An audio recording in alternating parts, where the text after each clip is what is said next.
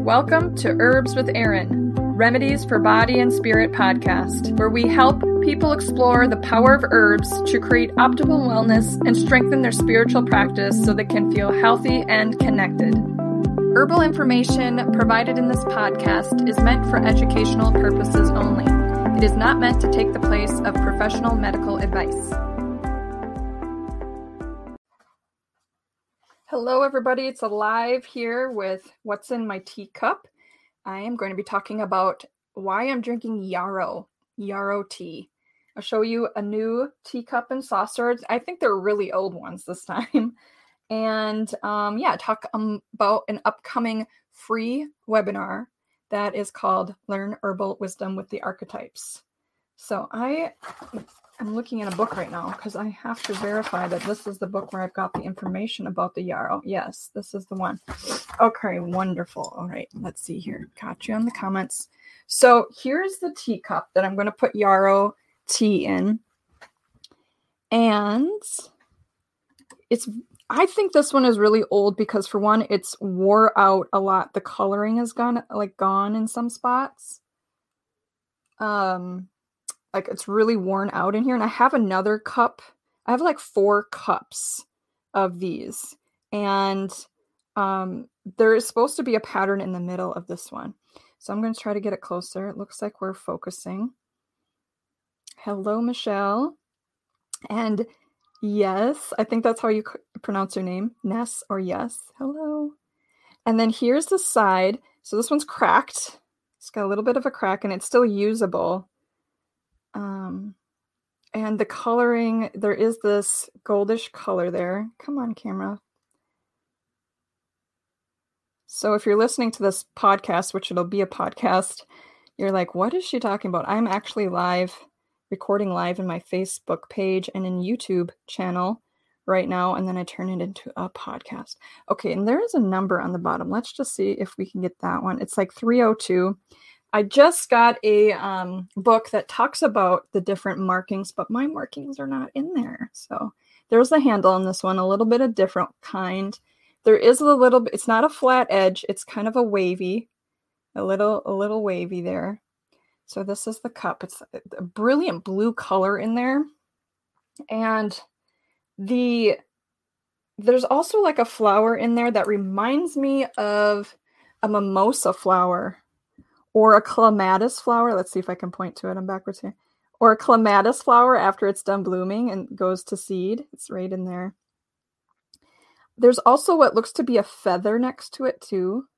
Maybe I'll call this the blue mimosa collection. And then I don't have a matching saucer for it, but I picked a saucer so that the saucer doesn't have a match either.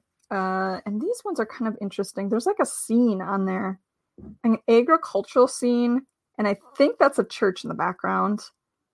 I don't know. There's like a palm tree there. Something's going on. There is a marking on the back, but it is so faded. I don't know what it is. I don't know what those markings are at all. They're just like little lines. And then it has this pink luster, it's called, around the edges. And these just look old. You know how some things just have a really old look? They're kind of wore, they're faded. I don't know. They just get that vibe. So, yes. This is not my favorite shape. I spill. Yeah, it's kind of the saucer is really deep and the cup is got a bigger rim. And it's got a tapered bottom. So, that's the one I'm going to use. So let me show you what I have here. For the tea, I am just doing a simple yarrow infusion. Just yarrow. And it's very light colored. This has been steeping for about an hour and a half. And it's really light colored. About an hour and a half. It's not even warm anymore. So why am I drinking this one? Well, here we go. Let me see. First, there's a comment. Lots of makers did transfer wear and luster. Yeah, it sounds like they did. And okay, so the yarrow tea. I knew that I was coming up to this week to do I had to get a crown done. I have one in the way back on the right, and I had to get the matching set right on the left on the way back. And little crack in there that didn't want to settle down.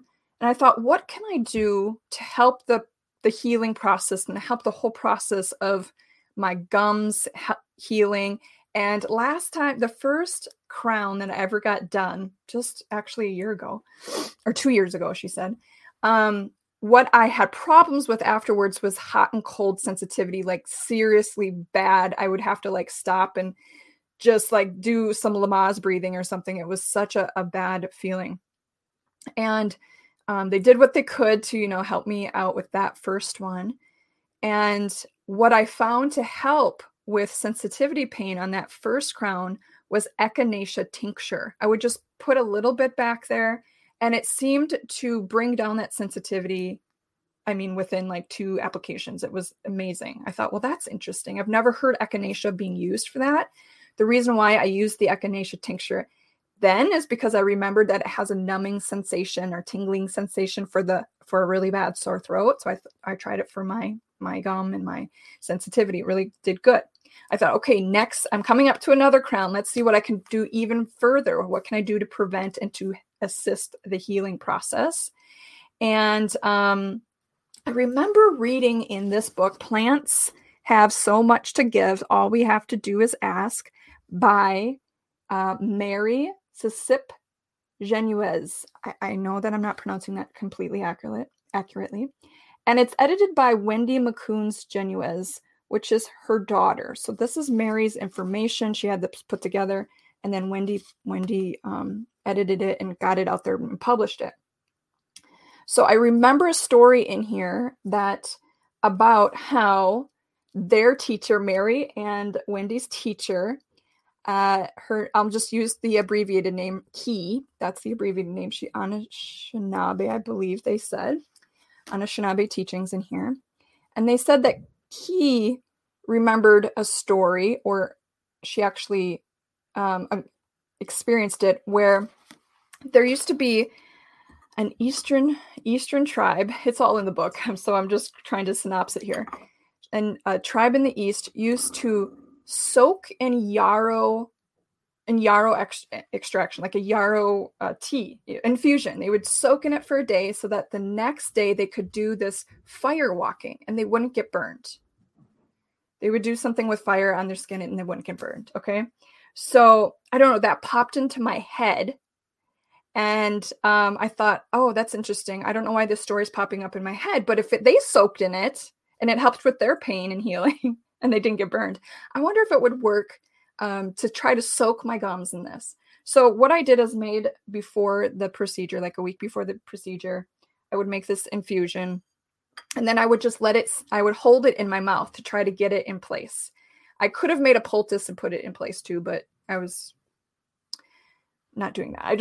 I thought I'll do the infusion. I thought the water, the soaking, the bath that they soaked in with yarrow, I thought I'll just put it in my mouth and try that. So every time I would walk past it, I put a little bit in my mouth and I would just let it soak in there. And then for some reason I would spit it out. I would drink a little bit of it, but I wasn't really I didn't need to ingest it so much. Well, the whole tooth thing went really well this week. It was fine.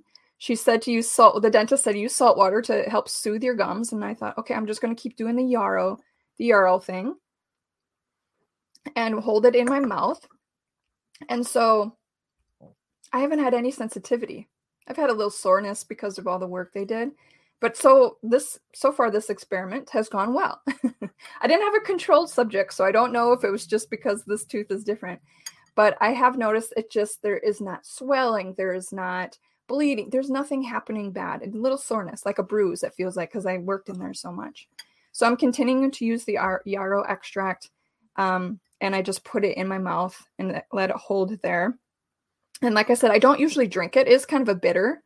I usually just spit it out. But yeah, so I decided to try that out, and it worked. Now, yarrow flower usually, but yarrow leaf can be used. They use it for fevers too. And yarrow poultice, I've mentioned before, putting a poultice on a wound really helps to stop bleeding quickly. increases healing time and reduces pain. And I've experienced that a lot with yarrow. So yeah, Achilles millefolium is the scientific name. And in Greek mythology, yeah, Achilles, I think that's Greek, not Roman. So Achilles, yeah. So there's some connection there with, the connection is it's wound healing, and Achilles had that wound, right? And I also read that during World War II, World War one of the wars, that they used a lot of yarrow leaf to help with wounds because they were running out of other medicines. So yes, very interesting. So that's why I have yarrow in my cup. I won't hold it in my mouth and spit it for you right now, but I just drank a little bit. It's very bitter. Usually when I blend yarrow into I usually blend it in with other teas if I'm going to drink it, because it just, for me, I'm not a huge fan of bitter or drinking a lot of bitter tea. I usually have to cover it up with something. Yeah. So anyways, that's my experience with yarrow. I think it's really important for people to share their experiences with herbs, even if it's not showing up in books or e-courses or trainings, even if those experiences aren't, like I can't say, well, I'm going to try it. Somebody else is going to try it and see if it works for them too. I just know that I wanted to try to help myself through the process of the pain and the healing of the tooth. And I think that is so important for people to be able to do in their own, their own homes and their own lives, or just have some sort of options to help themselves through a situation. And rather than me worry about the whole procedure, I was able to focus my energies on making the tea, keeping the tea on the counter, swishing it, in hopes that it would help.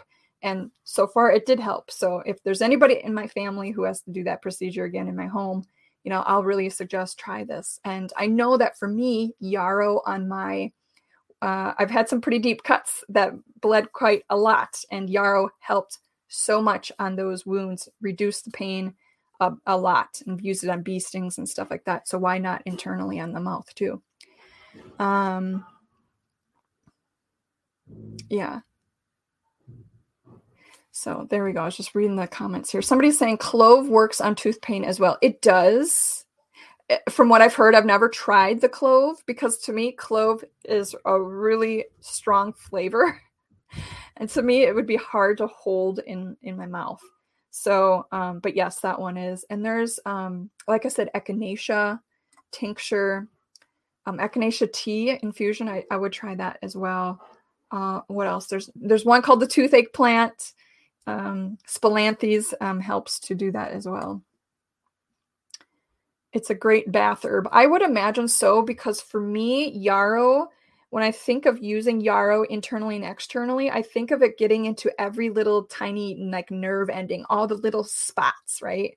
It can help get into every little nook and cranny to help ease that pain and help, facilitate healing.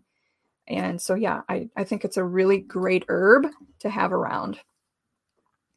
Clove is so proven that dentists use it. Yeah.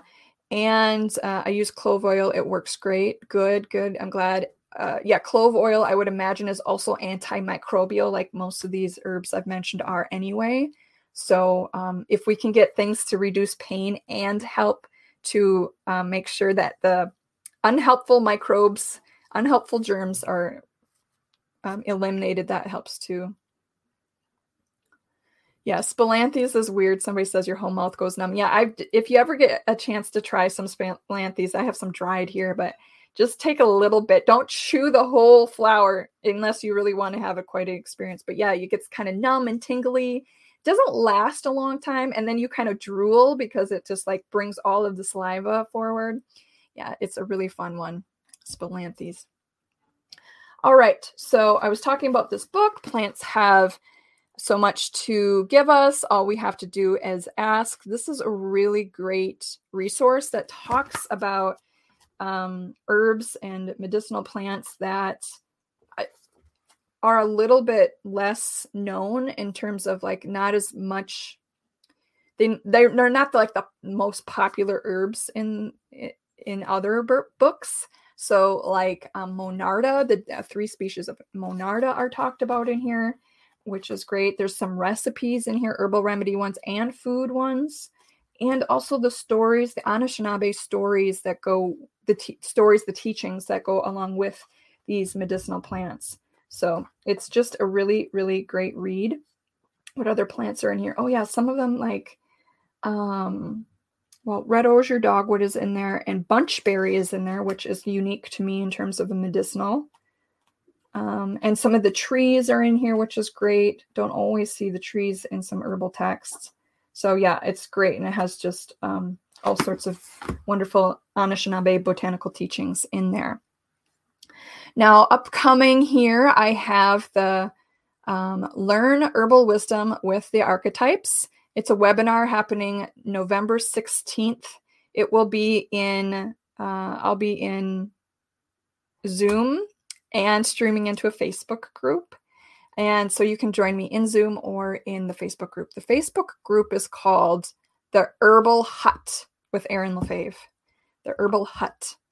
So you can join that Facebook group. And also I've been sharing the link in various places for Learn Herbal Wisdom with the Archetypes. And it's about liberating the healer, priestess, and witch.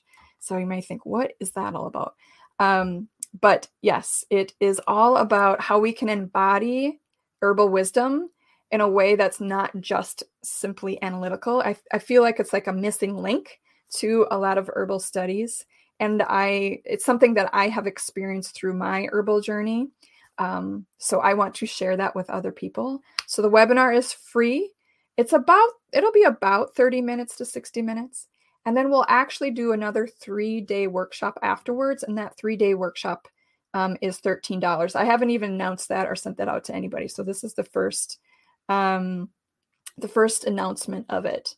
So of that 3-day workshop that comes on afterwards. So you have some time, November 16th. And learning herbal wisdom with the archetypes. Archetypes are such like powerful, energetic, what's the word? They're archetypes. I'll be talking more about the archetypes and why using them. But in the 13 Moon Mystery School, just completed that. And we worked with 13 archetypes, which was a really powerful way to learn different aspects of yourself. And I think that this archetypal energy of the priestess, healer, and witch, and more specifically, herbal healer, plant priestess, and green witch, those are archetypes and ways to embody herbal wisdom that I think is really needed in learning herbal wisdom. We sometimes have this external feel about I need to do the herbal things and I need to learn the herbal things. And people, will say, I lose my momentum as I get going. I feel disorganized. I'm not sure of myself. I wonder if this is worth my time. And I think that this archetypal energy that we're going to explore in the webinar is something that really brings it together. So it's more like embodied and you don't feel like it's some other thing on your outside view that you do sometimes and sometimes not. So I also have a quiz that I know many of you have gone through. So the Herbal Pathway Archetypes quiz that's out there. So many of you have taken it and seen the free little report you get about that archetype that really represents your herbal pathway right now. And some of you have gotten the guide sheets that go with it too. So yes. All right. So thank you for coming to this What's in My Teacup. I'll be adding it to my herbs podcast. And I have some fun guest speakers being lined up right now for my herbs podcast. So I'm on Spotify and iTunes, and I found out that I'm on something also called Podcast Addict. I found it there.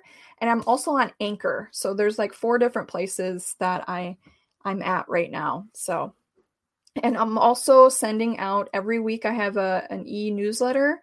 And from now until the end of December, in each of those newsletters coming out, you'll get a botanically based gift idea. So the last one that was sent out was the first one. and it was about how to make a brown sugar scrub with essential oils, how you can make it at home. So the gift ideas I'm going to be sending out are either things you can make, things that you could purchase, and also, these are gift ideas that you can be thinking about giving to somebody else that is got an herbal and plant interest. And it's also something that you could be giving to other people who, are always asking, like, what can I get for you, Miss Herbal Person? I need some ideas. And you could also make some of these things and give them away as gifts, because it's kind of the gift giving season coming up here. So having some ideas. Some of them are real low cost, inexpensive ideas with things that you just probably have around your house already. Some of them you may need to get some supplies for, but I'll be sharing that in those email messages for the next couple months. So thanks for joining, and I will see you next week for the next What's in My Teacup. Take care. Bye-bye.